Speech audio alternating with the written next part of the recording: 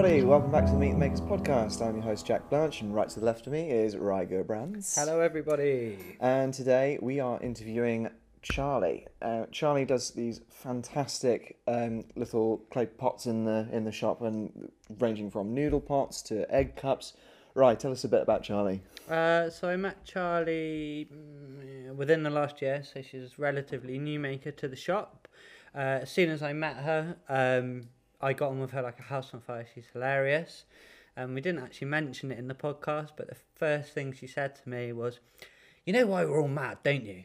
And I said, "Who's that?" And she's like, "Potters." And I was like, "No, Charlie, why are you all mad?"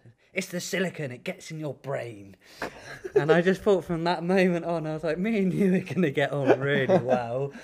On top of that, obviously she makes stunning pottery as well, so that and it sells really well on the web shop and in the shop.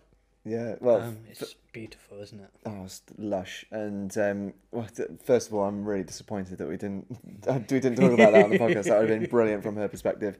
But also, second of all, it's like she's only come into the shop recently, but it's like incredible how well she's done, isn't it? Very well, yeah. You're gonna love it. Enjoy. Kick this off, I suppose, is tell us your name and what you do, basically. My name's Charlie Clark. I'm a potter, and I basically make stoneware, functional pieces that people might get a bit of pleasure out in their homes. Something cosy. Well, I mean, first and foremost, I think the first thing that kind of struck me when coming into the shop, I think it was only a few weeks ago when I finally saw your ramen bowls here, but I thought, this is an amazing idea. Why haven't I seen this before? Well, it's not my idea. There's a lot of potters that make lovely noodle bowls, and I first saw the first noodle bowl I ever bought was in Spitalfields Market, probably about 15 years ago. So I mean, people make them all over the place, but I do them a little bit differently because I kind of, when the clay's still wet, I bend it over there so that you can also hold it like that, and it just gives it a little bit more fluidity, and it's just a different shape. It just makes it feel a little bit more tactile, so that's a bit different to what you usually see.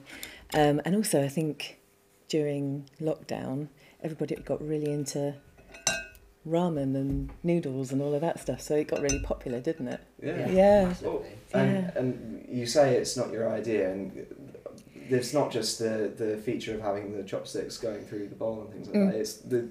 And clearly we're in such a small part of the world as well. Yeah. That we don't see things like this usually around here. So it's very impressive and also a very nice touch as well. I like function as well as something looking pretty. Yeah, you can use them like up on the shelf and make them look, like an actual display piece. So they work quite nicely for that, don't they? A feature in your kitchen. No. I did try and make like a mug version of them, but they weren't that popular, I suppose, because if you tip it up, it falls out the holes. I don't know. It didn't work quite so well. Well, don't ever make boats. So how did this come to be? How did you start making pottery and doing it full time, I guess? Well, I haven't done it all my life. I came to it as a sort of second career, and I was kind of doing an evening club over in Oxford. There was a kind of community group called Oxpots, and you just kind of went and played with clay. There wasn't anybody to really teach you the wheel, so I was sort of struggling away, determined I was going to teach myself the wheel, and failing miserably at trying to teach myself. And so I decided to have a couple of lessons with a really wonderful Canadian potter who's unfortunately moved back to Canada. But when I said to her after 3 lessons, I'm completely addicted and I want to make a 5-year plan to become a pottery teacher, she didn't laugh me out the room. She actually sort of said, "Okay, brilliant, how are you going to do that?" And encouraged me to look for apprenticeships or talk me through what I might need to do. And from there I basically pestered my way into an apprenticeship over at Witchford Pottery, well, it wasn't really an apprenticeship. It was a kind of what they call pottery worker. So I was being a bit of a dog's body and doing all the vacuuming and all the sort of kiln loading. Everybody does the kiln loading and that, but sort of mucking in, doing all the sort of grunt jobs basically. But you're surrounded by such senior skilled potters that you can't help but take in, if you're looking to, you can't help but take in some of the skill and knowledge. And out of hours, I was just practice, determined that I was going to learn to throw with a bit of kind of help from some of the very generous senior potters there who'd stay, half an hour or something after work and put me on the right track with it. And just aside from that, learnt all the sort of extraneous stuff that's needed to work with clay, all the sort of recycling and working the kilns and just management, servicing of pots, all that kind of thing.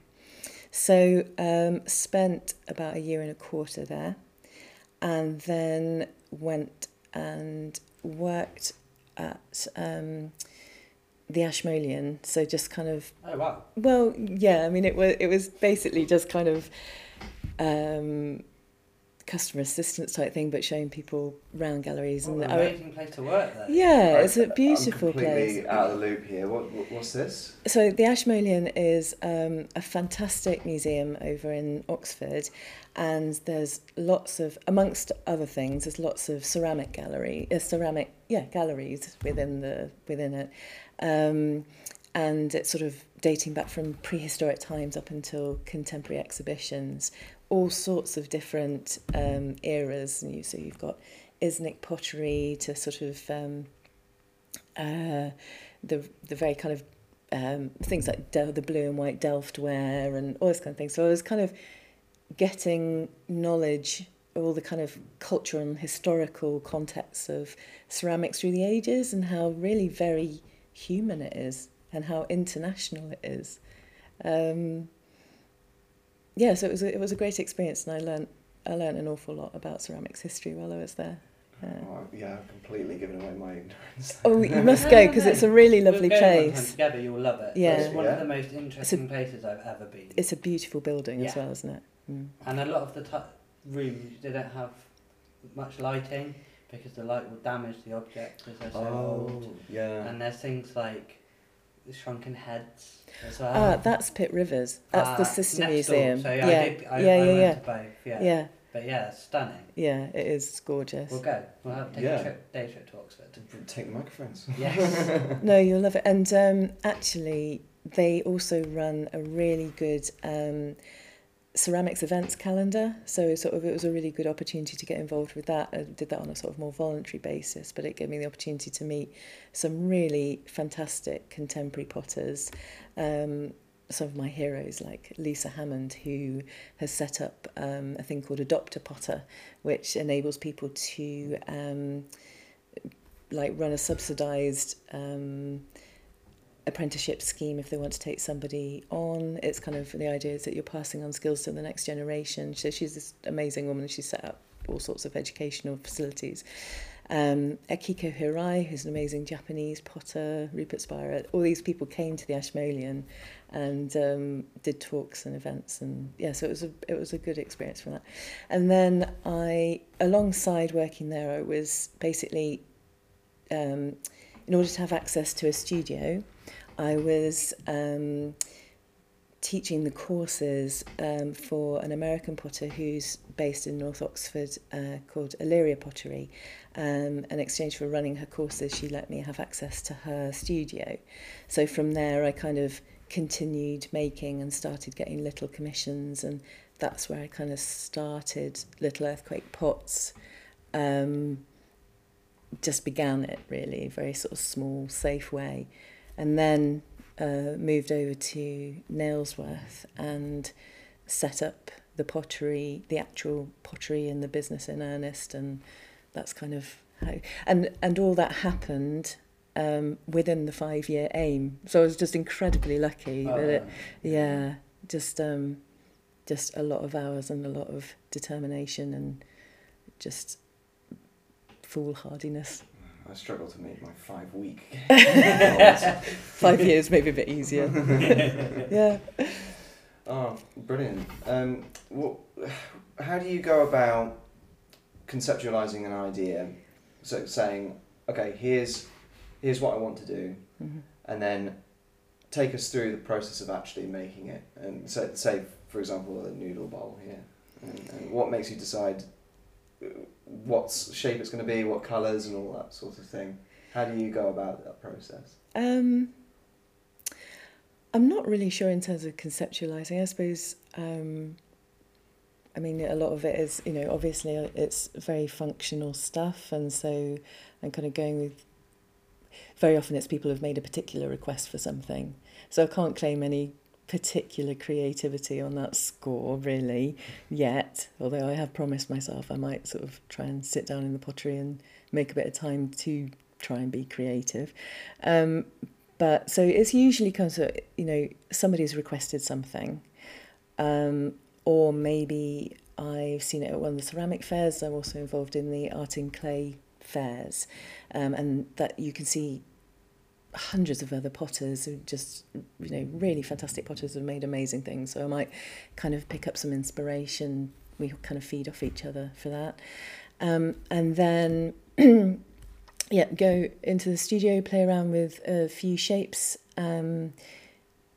It's quite difficult at the throwing stage to see what the end product's going to be like, because there's so many stages until you get to the end product. So you have to see it all the way through to know if it's going to work and be a nice thing. But you make the piece, so whether you throw it or hand build it, I usually throw it, which just means making it on the wheel, and then it dries out, gets to probably the next day, it gets to what we call a leather hard stage. So all the kind of water's kind of dried off it enough for you to be able to hold it, and it doesn't just squish. At that point you wire it off, turn it upside down, and then you maybe trim the base of it, so you might kind of just neaten up the bottom. Then it sits on the shelf, and the bit with it sitting on the shelf is the bit that takes a really long time. So that's, you're trying to basically dry it out enough for it to go in the first kiln. If you try and put it in the kiln before all the water's dried off it, it's that water, especially if you've got any little pockets of water in it, is going to kind of, the pressure's going to build up and explode in your kiln. So that's when you get explosions in the kiln. So you want everything to be as dry as possible. It goes into first kiln, which is called the biscuit kiln. And that, I use a gas kiln, so it's a live flame. And you slowly raise the temperature, usually over sort of 8 to 12 hours. It might be longer if you're putting in pots that you're not totally confident are completely dry. Because mine's a gas kiln, I have to sort of like turn it up gradually, so I have to keep going back to my kiln sort of every half hour or something to do it.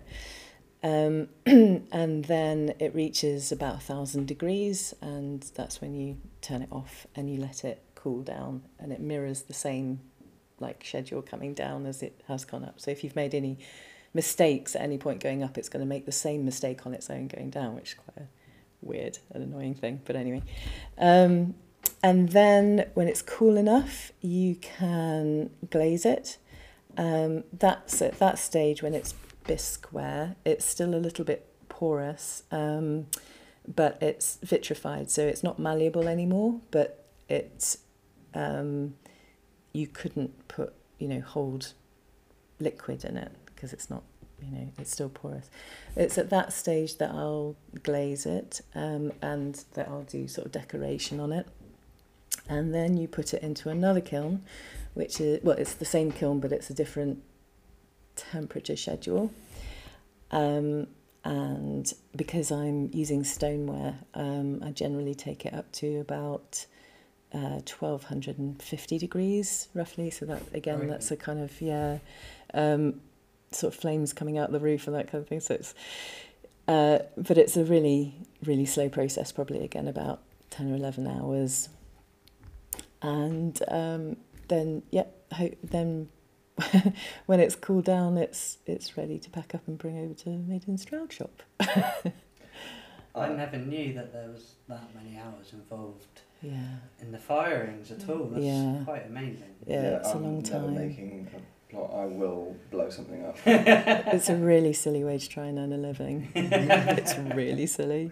But look how beautiful they are. Yeah, that's the trouble. I can't not do it now. I remember you telling me, so this orange glaze and the yellow Yeah. are the same glaze. Yeah. But it's just the amount of oxygen, right? That Yeah. gets in. Yeah. That creates the colour. Yeah, that's right. So this glaze has, in the ingredients, it has copper carbonate in it.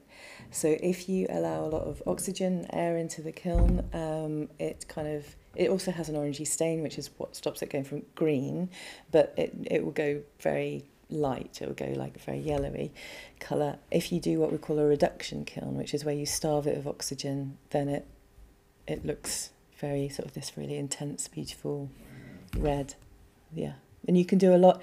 That's why I really wish that they would teach glazes in school as part of their chemistry lessons, because I think applied chemistry, you can learn an awful lot from the different effects of chemical reactions to oxygen and heat and all the rest of it. It's amazing. It's an Teaching people alchemy. useful things, though, they wouldn't do that. Yeah.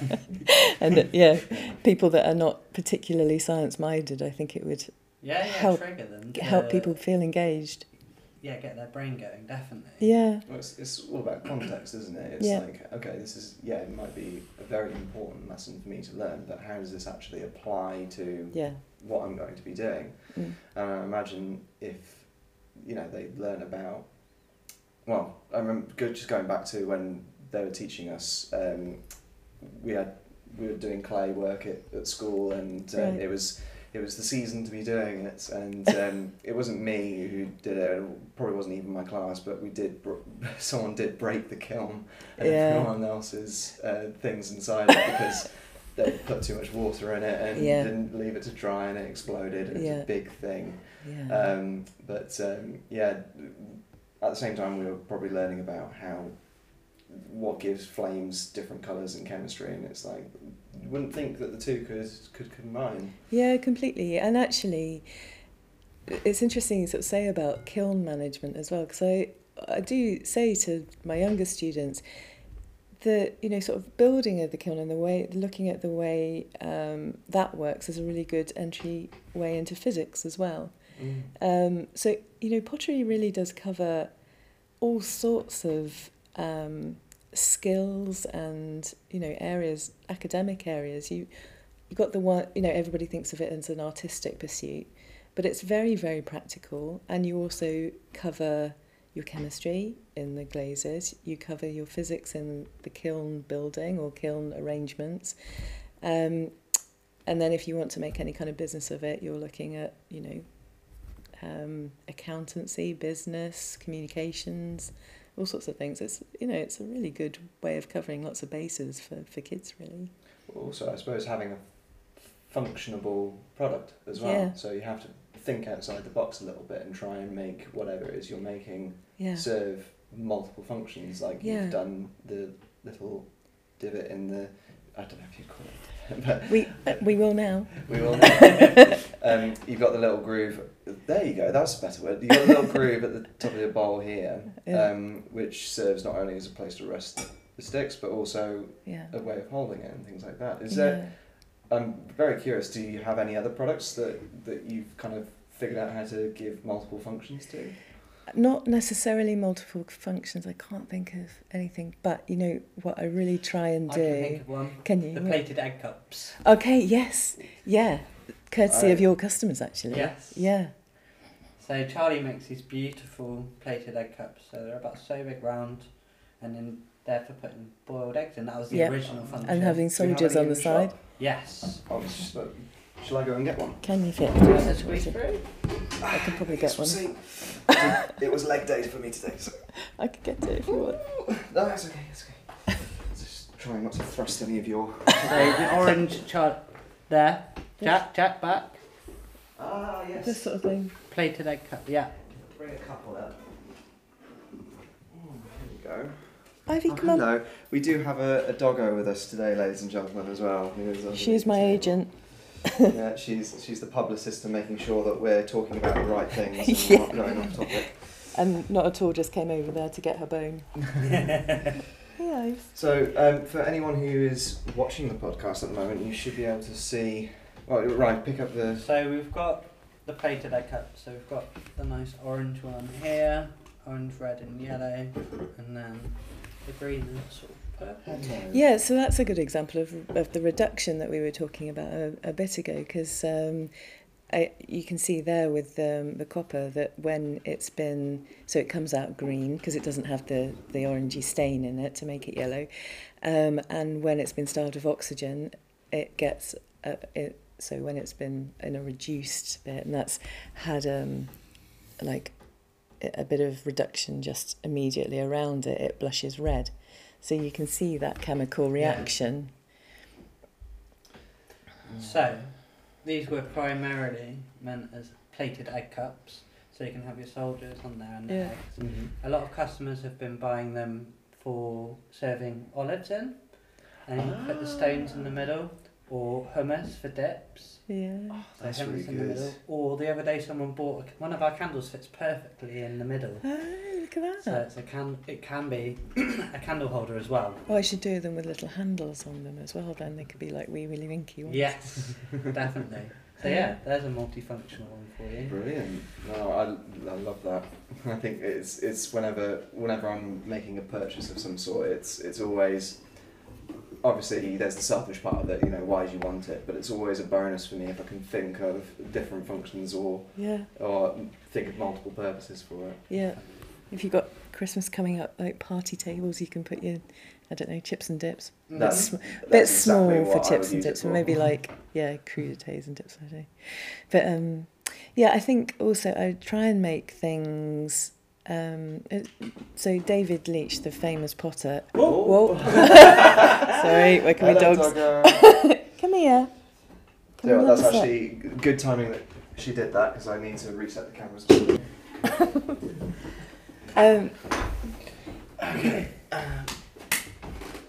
We are back. Yeah, David Leach, the famous potter, talked about what he's aiming for was pieces of crockery that would become an extension of your arm, in the fact that they'd have the right balance and the right kind of feel. So, you know, if you're holding a jug, it wouldn't feel awkward. It would feel like you could easily lift it and, you know, pour it, that kind of thing. So with that in mind, I kind of try and have anything that you're going to be holding, like you'd want to continue holding it. So what I'll do is things like in here, I put like a nape in the cup, so that not only if you've got larger hands, you do that and you've got room for your knuckles, but also you can give it a little cuddle, so it's kind of like that. So it's more ergonomic. I love it. Exactly. For those of you listening, there's where Charlie has put the handle of this mug. You call it mug? Yeah. Okay. There's like a little groove going along the inside of the handle on the actual mug itself, so you can actually, you can squeeze your big fat fingers in there and get your arms around it and things like that. I imagine as well, it'd probably make it easier to pass to somebody, because out of all the hot drinks I've made for people, it's always tempting to just like hand it over like that. Yeah, and then they have to grab the whole hot bit. Yeah. Yeah. No, you can just go like that, pass it over. And, it's beautiful. Just makes it nicer to hold, and you can sort of sit there, you know, everyone sort of cradles your cup and... Yeah. We haven't actually mentioned anything about the little illustrations that you've got on here either as well. This one has a couple of hairs on it. Mm-hmm. Yeah. And you're doing this as well? Yeah, so each piece is individually... I decorate each piece individually. There's certain designs that crop up again and again because they're popular and they're nice to do. I choose things like hares, foxes, owls, things like that, because they have we have a really deep folkloric connection to them, so people are kind of drawn to them anyway. You know, it means a lot to people, the moon-gazing hare, and and also British wildlife is really precious, you know, so sort of celebrating that really. Try and make them a little bit seasonal. But yeah, so and I'm also really into kind of illustrated books. Grew up with a lot of illustrated literature, so try to sort of bring that love of illustration through and do it, make them each piece individual. And Oh, they're beautiful. Thank you. They're beautiful. Did you study illustration then? No, it was You something didn't? something that I kind of felt like I wanted to be when I was a kid. You know, I Mm. thought I might want to be an illustrator, and it was, you know, or you don't want to follow an artistic career because there's no money in it. But then you end up kind of doing something, you know. Yeah, well, more clearly, difficult. whoever said that never met you. It's I love doing it. So it's just pure joy really, and just kind of my background was in literature, and yeah, just kind of like bringing those stories through. I love that, and I'm an absolute sucker for the breaking the kind of like struggling artist stereotype and things like that. It's like, Yeah, no, you're doing what you love, yeah, which means you're going to be doing it anyway, regardless of whether or not you're going to get paid. yeah. And that's this kind of the secret sauce really that people keep on forgetting. It's like, Yeah. no, don't wait until you're getting paid to do it. Do it because you love doing it anyway, and then getting paid will happen. Obviously, the whole do something you love and the money you'll never work a day in your life mentality is rubbish. No, it's not true at It's all. rubbish. It's You'll going to be be tired all the time. Yeah, exactly.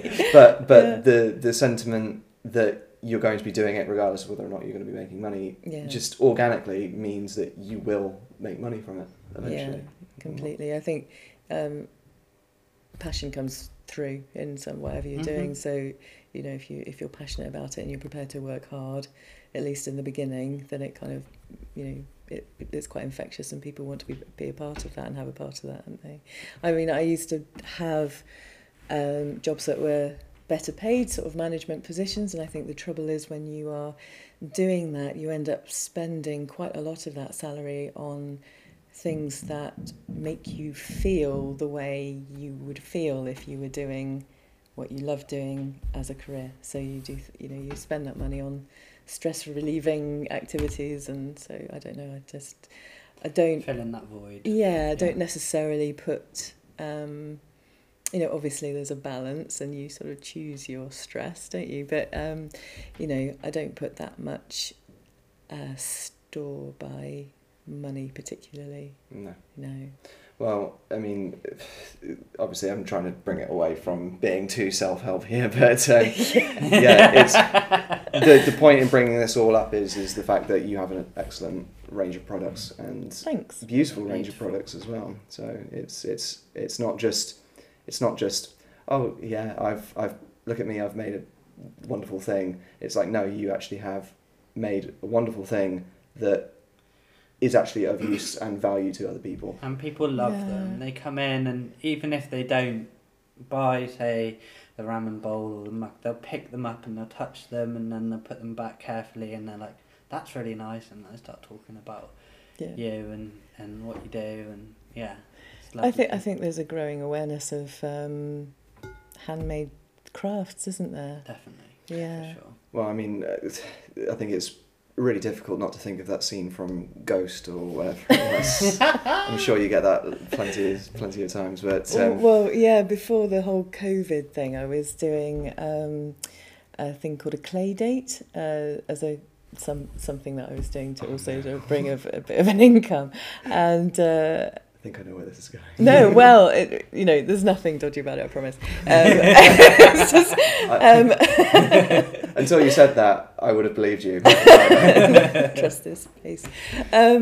Yeah, so it would be that a couple would, or not necessarily a romantic couple, it might be a, you know, father-son or, you know, friends or whatever, and spend a couple of hours and take turns on the wheel, and I'd sort of give bespoke tuition. It was sort of a really relaxed, enjoyable way to kind of have a bit of an introduction to pottery. But it is, because I called it a clay date, and that's what it is on Facebook as well, people would think it was perhaps more of a ghost scene. And, you know, it was a couple of times I had to sort of say, no, there won't be candles or, atmospheric music. What's the name? What's the name of the song? Barry White playing in the background. Exactly, because I'm not Whoopi Goldberg, and I'm there, so I bet you get that all the time, so I'm so sorry for bringing it up. It's too funny to ignore. yeah. One thing we haven't touched on yet. So you mentioned obviously you started Little Earthquake Pots in Oxford. Yes. But one thing that I don't know, and I would like to know, is why did you choose to call it Little Earthquake Pots? Little Earthquake Pots. It's from the Tori Amos track Little Earthquakes, and it also sounds quite elemental, but really, the song is kind of partly about the things that are really kind of important to us are, it causes lots of little earthquakes in our life, lots of sort of instabilities and difficulties, and it's kind of, they are only little earthquakes, so sort of keeping perspective and going through it, and anything that's worth doing is kind of worth enduring those things, and you can't, if you're kind of drawn to do it, then you're going to experience those things, and that's where the passion comes through and all of that. So it's kind of that and a bit more, but I won't go too self-helpy again. No, please carry on. Please, I only said that because I'm the one who kind of.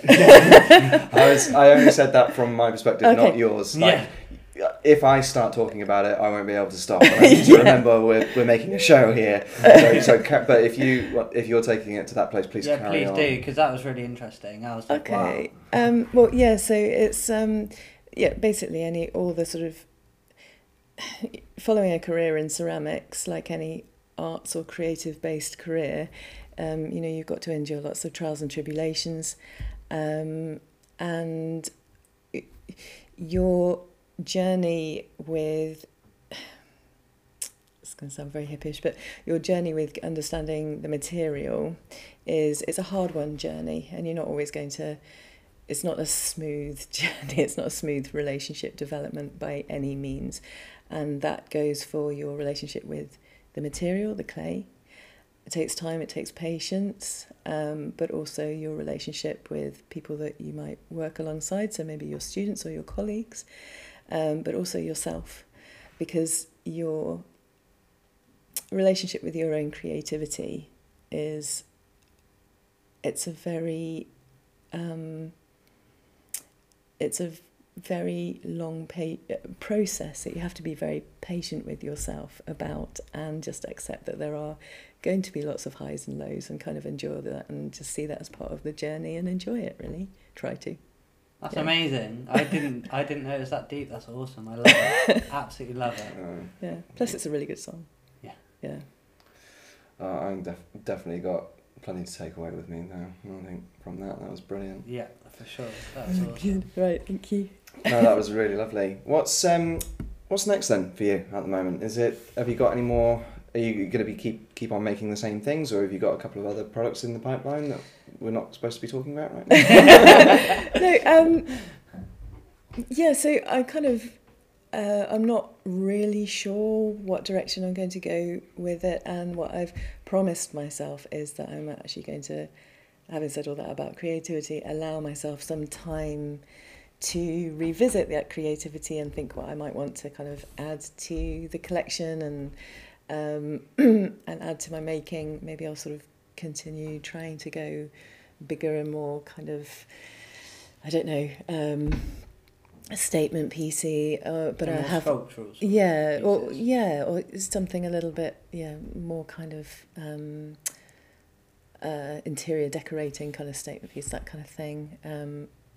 I got quite a love of all things Italian, so I might try and bring some of that into it in terms of design, but also got a few fun ideas for Christmas. I don't know if I should say about that. Yeah, do it, because, why well, not? I don't know, but case it doesn't happen, in case I don't do it. Right. There'll always be the web shop. Yeah. Well, I'm sort of hoping also to kind of like try and make some chess pieces and things like that. So I think that might be a really nice special thing for Christmas. But watch this space, and it might happen. I don't know. Just hope that I haven't got too many noodle balls to make, otherwise I'll never get around to it. Well, Charlie, thank you so much for coming down. Thank you for having me today. Right, did you have any more questions that you wanted to ask? I don't think so. That was really, really lovely. I've just been completely swept away. It's really nice. It's been really nice to chat to you guys. Oh no, it was very. Thanks for joining us on Meet the Makers. Yeah, and for hosting Ivy as well, sat there quietly in the corner. Well done, Ivy. With her bone. Your publicist. How do we do? Do you reckon we covered enough? She's asleep. She's asleep. No, yeah, thank you so much for coming down. And if anyone listening or watching the podcast at the moment would like to pick up a noodle pot or an egg cup / plate or any of Vase or mug. There's so many. Serving bowls. Yeah. Just come on down to Kendrick Street in Stroud, and Or have a hit look. up the web shop as well. So it's maidenstride.co.uk. Charlie's whole range of what we have is on there, and it's always updated. Yeah. But be quick, the noodle balls go very fast. Yeah. Can keep up with the making. Thank you very much, Charlie. It was Thank you. really good Pleasure. chatting with Yeah, you. thanks for coming.